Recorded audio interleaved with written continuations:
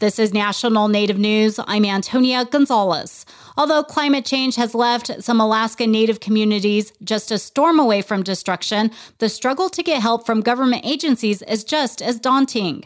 An international human rights group hopes to change that. The Organization of American States is coming to Alaska this week to hear directly from tribes.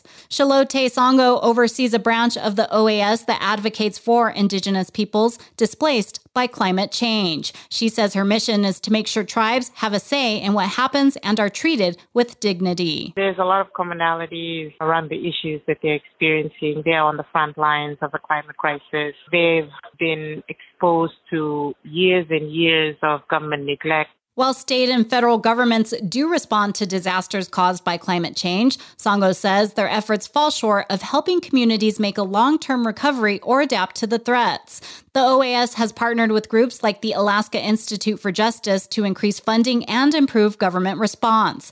The Institute's director, Robin Bronin, calls the climate crisis one of the greatest human rights challenges of our time. Yet despite that, she says government efforts are scattered across too many agencies with no real structure in place to address problems in a systemic way. There is an urgency to the climate crisis that the government is struggling to respond to, and our hope is with this visit that it will elevate this issue so that communities all over the United States, and especially in Alaska, get the resources that they need to implement their adaptation strategies.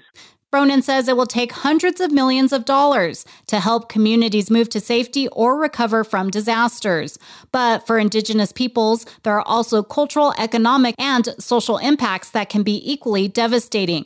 The human rights group will visit two communities Thursday on the Kuskokwim River and the Bering Sea coast. On Friday, the group heads to a barrier island on the Chukchi Sea. All three communities plan to move to higher ground. The commission started the week in Louisiana, where it met with tribes also being forced to relocate due to climate change. The Yurok Tribal Council has issued an emergency declaration in response to the fentanyl crisis on and near the Yurok Reservation in California.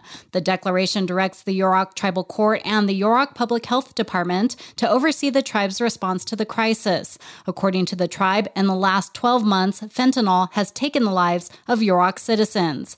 This spring, Yurok law enforcement and justice officials discussed the fentanyl crisis during a legislative roundtable at the state capitol in Sacramento. Chief Judge Abby Abenanti with the Yurok Tribal Court told lawmakers there needs to be partnerships and more assistance from the state. We cannot ignore this, and we need to be in partnerships with our natural partners.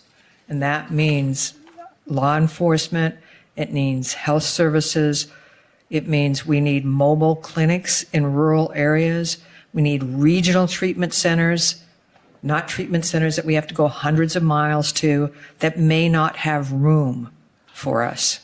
This is not right. This is a state that can do better and needs to do better. The Yurok Tribal Council also made it mandatory for all tribal government staff to be trained in giving Narcan, which can reverse effects of an opioid overdose. Fentanyl is a potent synthetic opioid, which is said to be 50 times stronger than heroin. The tribal declaration also includes xylazine, which is a sedative used on animals. I'm Antonia Gonzalez.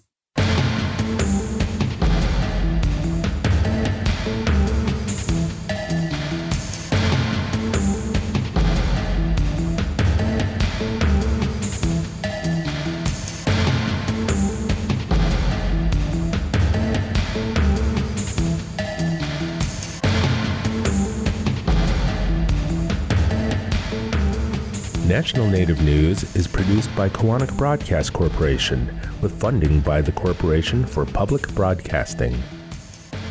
Support by AARP. AARP creates and connects people to unique tools and programs, helps conserve personal resources, and tackles issues that matter most to individuals, families, and communities. More at aarp.org. Matika Wilbur traveled thousands of miles across 50 states in 10 years to interview and photograph Indigenous people. You can now get her book, Project 562, at project562.com. Penguin Random House supports this show.